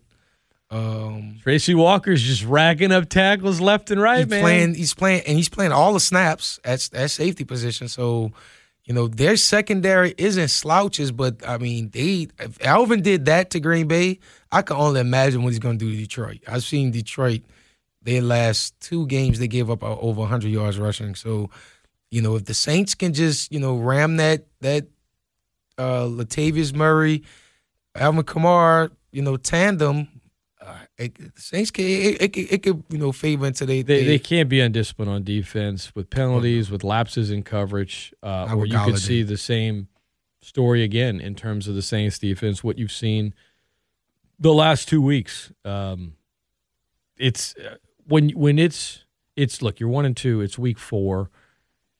You've got 7 playoff teams in each conference this year. And yet, when you're a team with, that's literally saying Super Bowl or bust, it feels like a must win. And there's like 4 NFC teams that don't have a win yet. So it's like you said with Doug that extra Peterson playoff. just loves to play for the tie, man. Just loves to play for the tie. And don't even get me started on the Eagles. Eagles fans can't talk to me. So right I've got the 10 highest paid athletes in the world in 2020. Just 2020, not all time, just specifically this calendar year. In the entire world, there are 2 NFL players that made the list. And you can see it over at ESPN1420.com. I'll put it up, breakdown, photos, all of it on Tuesday earlier this week. Go search for it. 2 on the list. Any idea who they are? They're number 10 and number 9, so they barely cracked the top 10. But most money. Is it just this year's salary? Salary, you could throw in, bonus, all that stuff, what they made specifically this year, salary and endorsements. I say Russell Wilson. Okay. Because I think he is the highest paid quarterback this year. And what's a non-quarterback? I know they got somebody who's making like a stupid. Right. It's not. Number 10 on the list, highest paid athletes in the world in just the calendar year of 2020. Number 10 is Carson Wentz. Okay. Number 9 is Kirk Cousins. How? And it's not like either of them are making a ton of endorsement money. No, I know Kirk got a guaranteed contract. You factor in the bonus money, I guess the bonus kicked in for Wentz this year, but dude. Oh no, the contract is horrible. This is according to Forbes. So like I'm not looking this stuff up on The contract is horrible. Like right now, they was talking smack about Jared Goff's contract and how they're on the hook for $92 million. You Eagles, you're on the hook for $92 million. And then you see Big Nick, Mr. Golden Eagle, come in in Chicago, and of course, undefeated Bears. Atlanta has to, do what they do, and he's still the head coach. How is Snyder still the head coach? I mean, sorry, not Snyder, Quinn. How is Dan Quinn still the head coach? Because I wouldn't even say still the head coach. I wouldn't even say who are you going to replace him with. Do you honestly want somebody else on that staff to take the team? Holy cow! It's like, okay, all right, we're gonna fire you. I mean, dude, who's the backup? Who's the assistant coach? I'm guessing Raheem Morris because he's been a head coach, but I don't know for a fact who the assistant head coach is. And it's like, man, we got to fire one A and one B. we got to cut bait with everybody. I mean, with the way that defense has looked, all right, bring the interns. The assistant head coach is Jeff Ulbrich, the linebackers coach. And how about no disrespect, Deion Jones, but the linebackers have looked awful in Atlanta the first couple of weeks. Yeah, Deion Jones hasn't looked well. Oh, never mind. This is old news. So it's old. Okay. Let me make sure. Yes, he is the assistant head coach. So it is Jeff Ulbrich. And he so they gotta release like the first 4 people. they got Jerome Henderson, Atlanta's defensive back secondary coach, along with Travis Jones, the team's assistant defensive line coach, were let go at the end of last season, and they replaced him with Jeff Ulrich, who was also the team's assistant head coach when he came in. Raheem Morris is the D coordinator. So this is his first season?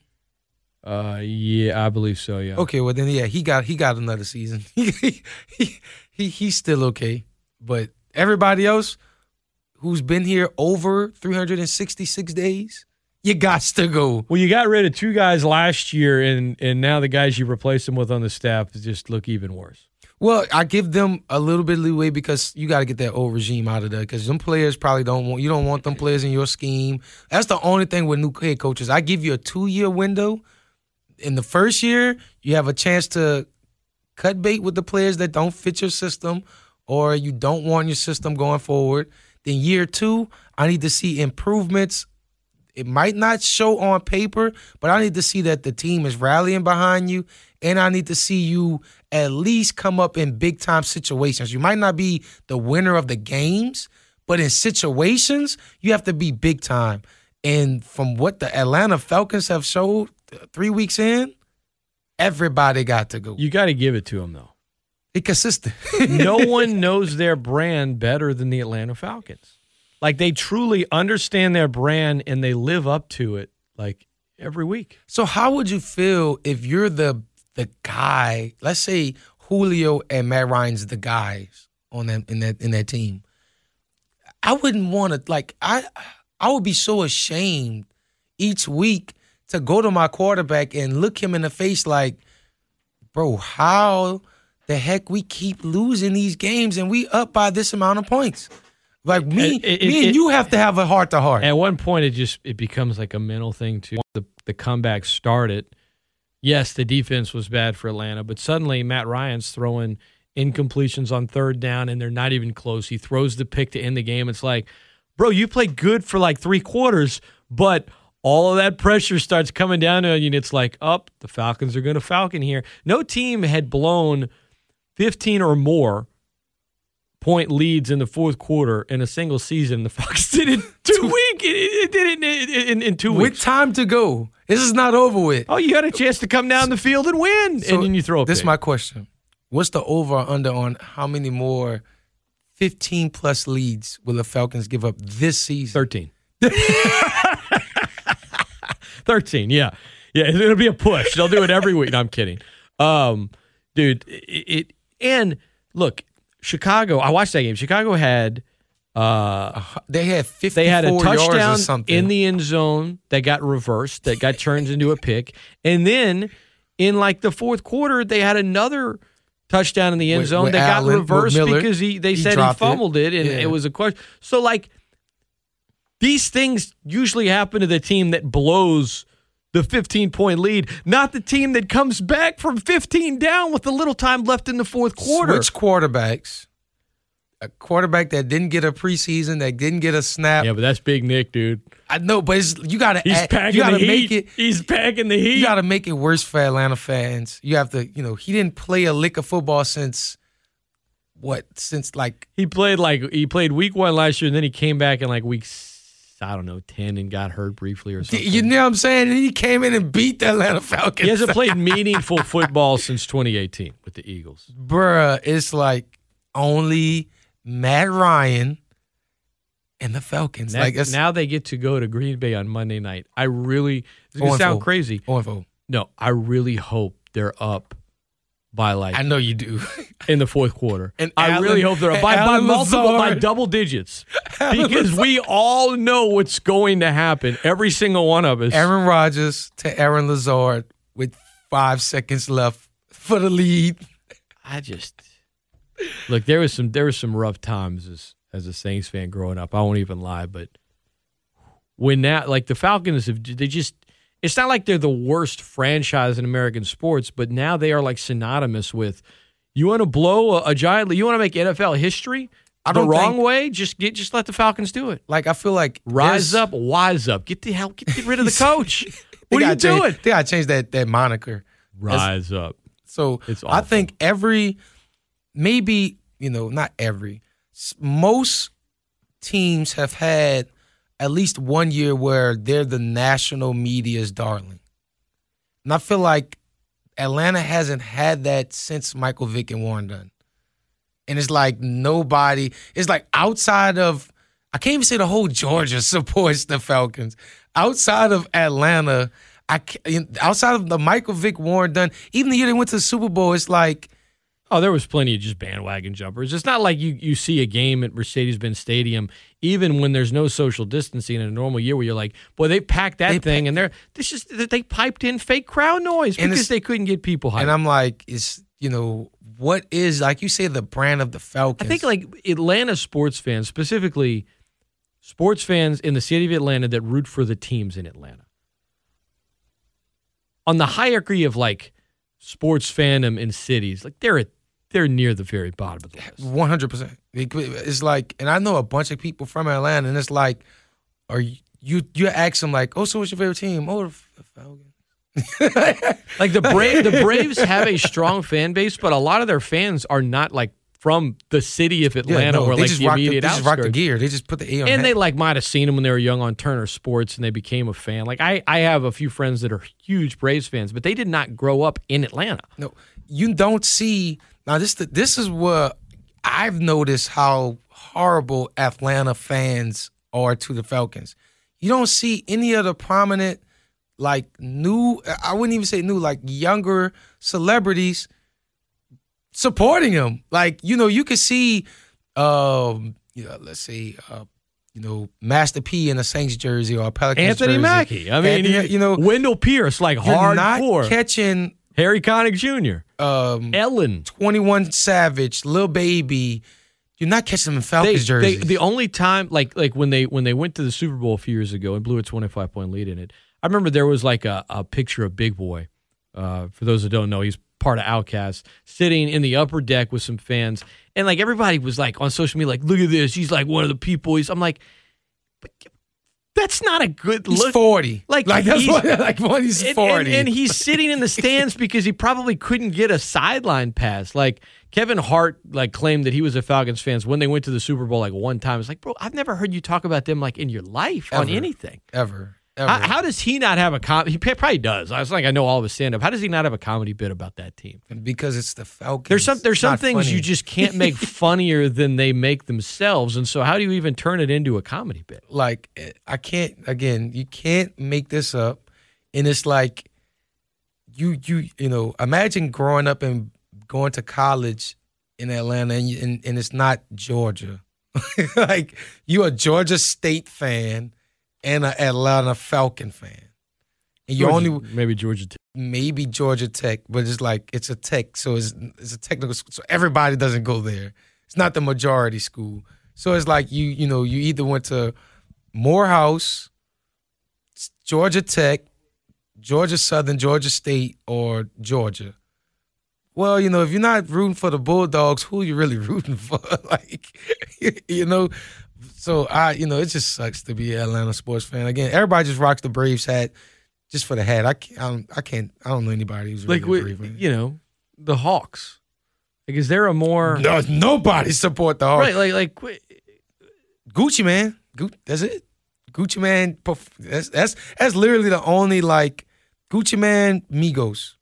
But again, they're gonna go. That was that 1 year that Atlanta was good. They had won 4 50 All-Stars, games. and then they lost in the second round. They lost in the first round. Was it the first round? They lost in the first round. I thought it was the It second was the round. only team. I want to say let me not say only. It was a team that gets swept in the first round as a number one. Second. I don't think they got swept by an 8 seed. No. I don't know. It was I think it was the second round they got swept by maybe the Cavs. Oh, so the NFL will be rescheduling the Tennessee Titans Steelers game. And reports are that they're leaning toward what's the last one I read was that they're leaning toward Monday, and it would be part of a doubleheader, would be nationally televised. That nothing's wrong with that except for my sleep schedule. They'd put it on CBS at 4:00. So network TV at 4 on a Monday. Steelers Titans followed by. You got to go to Adam Scheffler to be. Yeah, that's not official yet. I saw Pro Football Talk put that out there as a possibility.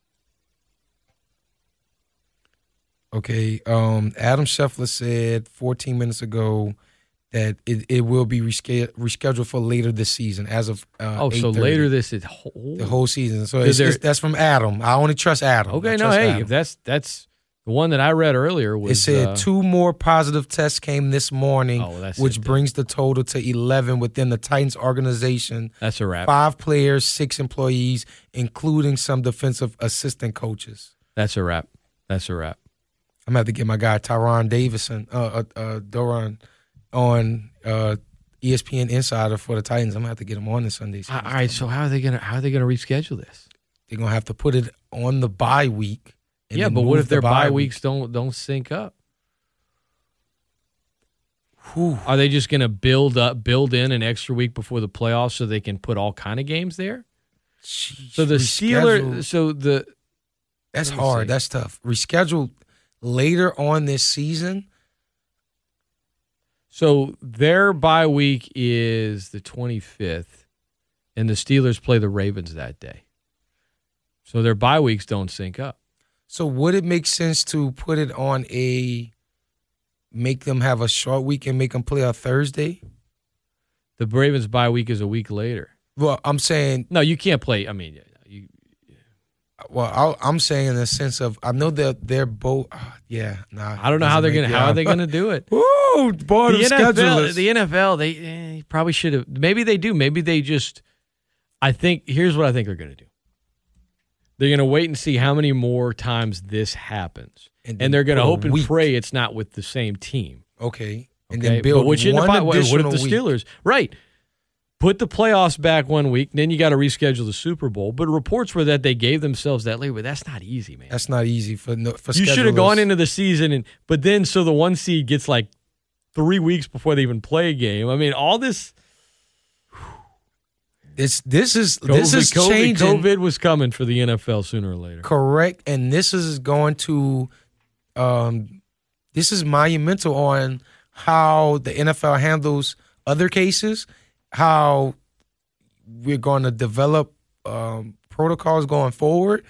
Because if this happens to, say, all right, it's the Titans organization, so they're canceling the game, so it affects 2 teams. But say if it was 2 teams and it affects 4 teams, it's like, what if it happens to the Steelers later this year? What if it happens to them next week? What if it happens to an undefeated team? It was nice. Team? Hey, the first 3 weeks were nice while they went off relatively stress-free in terms of COVID stuff. It's like we gotta it's week to week. That's why I'm me personally, Norman Locke.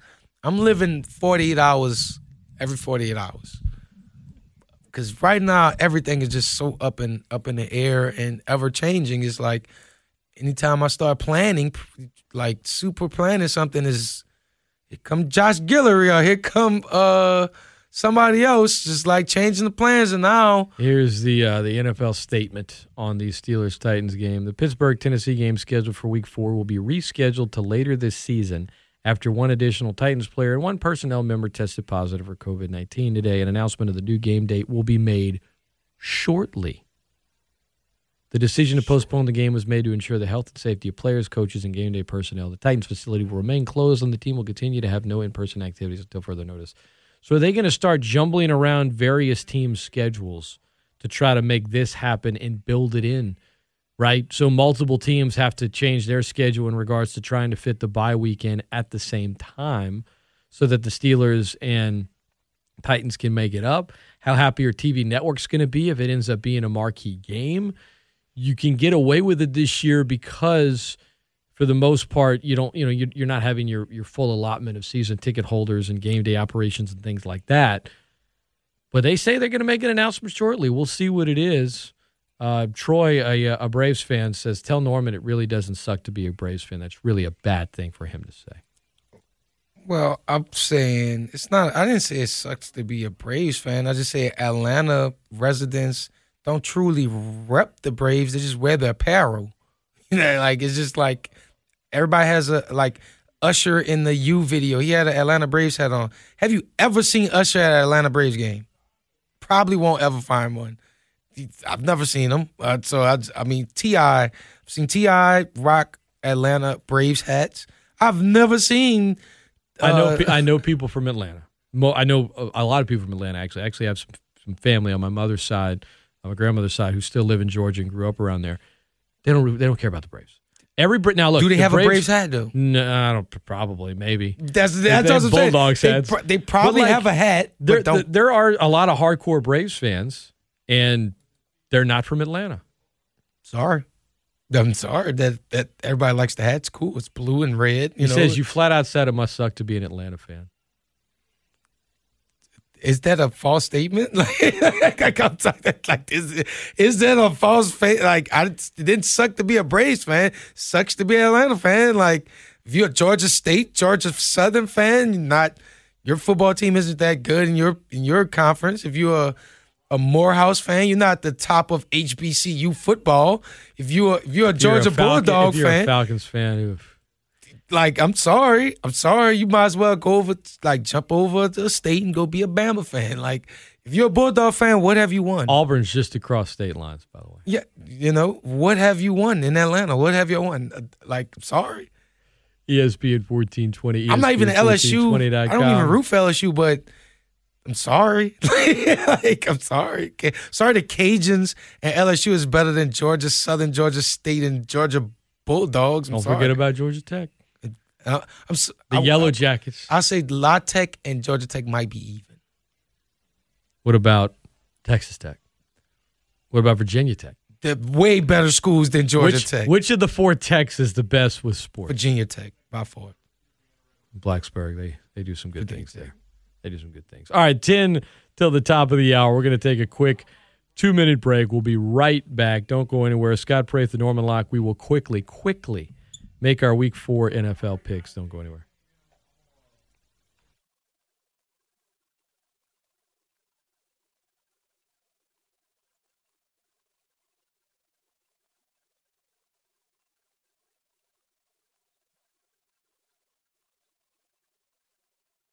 All right, let's go through it. Scott Praith and Norman Locke, host of the Morning Locke In, 8 a.m. Sunday mornings. Mark your calendar, your alarm, your phone. Just do it. Listen. Do it. The worst game on the entire NFL schedule is tonight, the Broncos and the New York Jets. We're making our picks, Norm. Let's go. Let's get it. Who you got? Who you got? I feel like the Jets might win this one. Oof. As they start, Brett Riffin will start at quarterback for the Broncos. Yeah, I'm picking the Jets. I don't like his name. I'll take Denver because the Jets have been a train wreck. All right, let's just go through it. Colts at Bears, Soldier Field. Big Nick against Big Phil. I feel like the Colts win this one. I think the Bears escaped by the skin of their teeth. I think it's the cows are going to come home. I have picked the Colts every week. I'm going to take the Bears. Bengals, Jags. Bengals, Jags. Boy, there's some rough games, There's huh? some rough games. I'm taking the Bengals. I think Joe Burrow gets his first win. I do as well. Browns and Cowboys. You know. Dallas. Saints at Detroit. Saints. I guess so. They better. They better. Seattle at Miami. Seattle. Yep. Chargers at Tampa. Tampa. The Washington football team hosting the Ravens, who are angry. I'll take the Ravens by 1,000. Yes. Arizona at Carolina. Ooh, Cardinals coming off a loss, tough loss. I'm gonna pick the Cardinals though. Tough loss. It's gonna be a good game though. Yeah, I'll take Arizona as well. Houston hosting Minnesota. Who gets off the schneid? Ooh, two losers. I picked the Vikings to win last week, and it looked like they were. And they blew it. I'm gonna go with the Vikings. I'm still not sold on this Texans team. I told you this Texans team is just offensive weapons. I think Houston will get it done at home, get off the schneid. Rams, Giants, we both got the Rams. Let's be real. Chiefs, Patriots. Woo! After what I saw Patrick Mahomes do with that football. Good Lord. Good He's Lord. like the best quarterback I've ever seen. Like everybody keeps saying it, but it's absurd. It's absurd. It's absolutely I'm glad absurd. that everybody agrees like he is the best thrower of the football. Like, I'm sorry. Patrick Mahomes. That is just Going with the Chiefs. oof. Like, I'm looking, like, watching Aaron Rodgers throw the football when he was younger, he was like, wow. But watching Patrick Mahomes, it's like, just not fair. This kid can do it all. Go back to 95. I said the Chiefs were 13-3 that year. If you had showed them a video of Patrick Mahomes and said, this is the NFL in 25 years, everyone would have flipped out and been like, oh, my God. What has happened? What is going to happen to the human race in the next 25 years? Bruh. But it's just him. It's just him. The Chiefs. It's literally him and Russell Wilson. It's like, it's him, Russell Wilson, and everyone else. Like, nobody else is on the point. I think Russell has like 14 touchdowns right now. Something crazy. Mahomes is. The things he can physically do are absurd. Vegas and the Bills. Bills. Buffalo. Mafia. Josh Allen doing big things. San Francisco and Philly. Yeesh. I got Take San the Francisco. Niners, yeah. I'm not rolling. Tennessee and Pittsburgh. We got COVID. Green Bay and Atlanta on Monday night. Come on, let's be real. What's the spread for that one? Give me a second. You taking the spread? The spread in this one is Green Bay -7.5. The over/under is 56.5. 56. I'll take the over. I mean, but Green Bay's averaging 41 a game. I was about to Atlanta's say, so averaging they're gonna- 30, but they give up 36. I'm going to take the over. I'm going to take the over as well and Green Bay. That's it for the Great Scott Show. Norman, always enjoy chat with you on Thursdays, buddy. We'll be listening Sunday morning, all right? Yes, sir. All right, don't go anywhere. Steve Peliquin's next with Beyond the Game. Things are changing.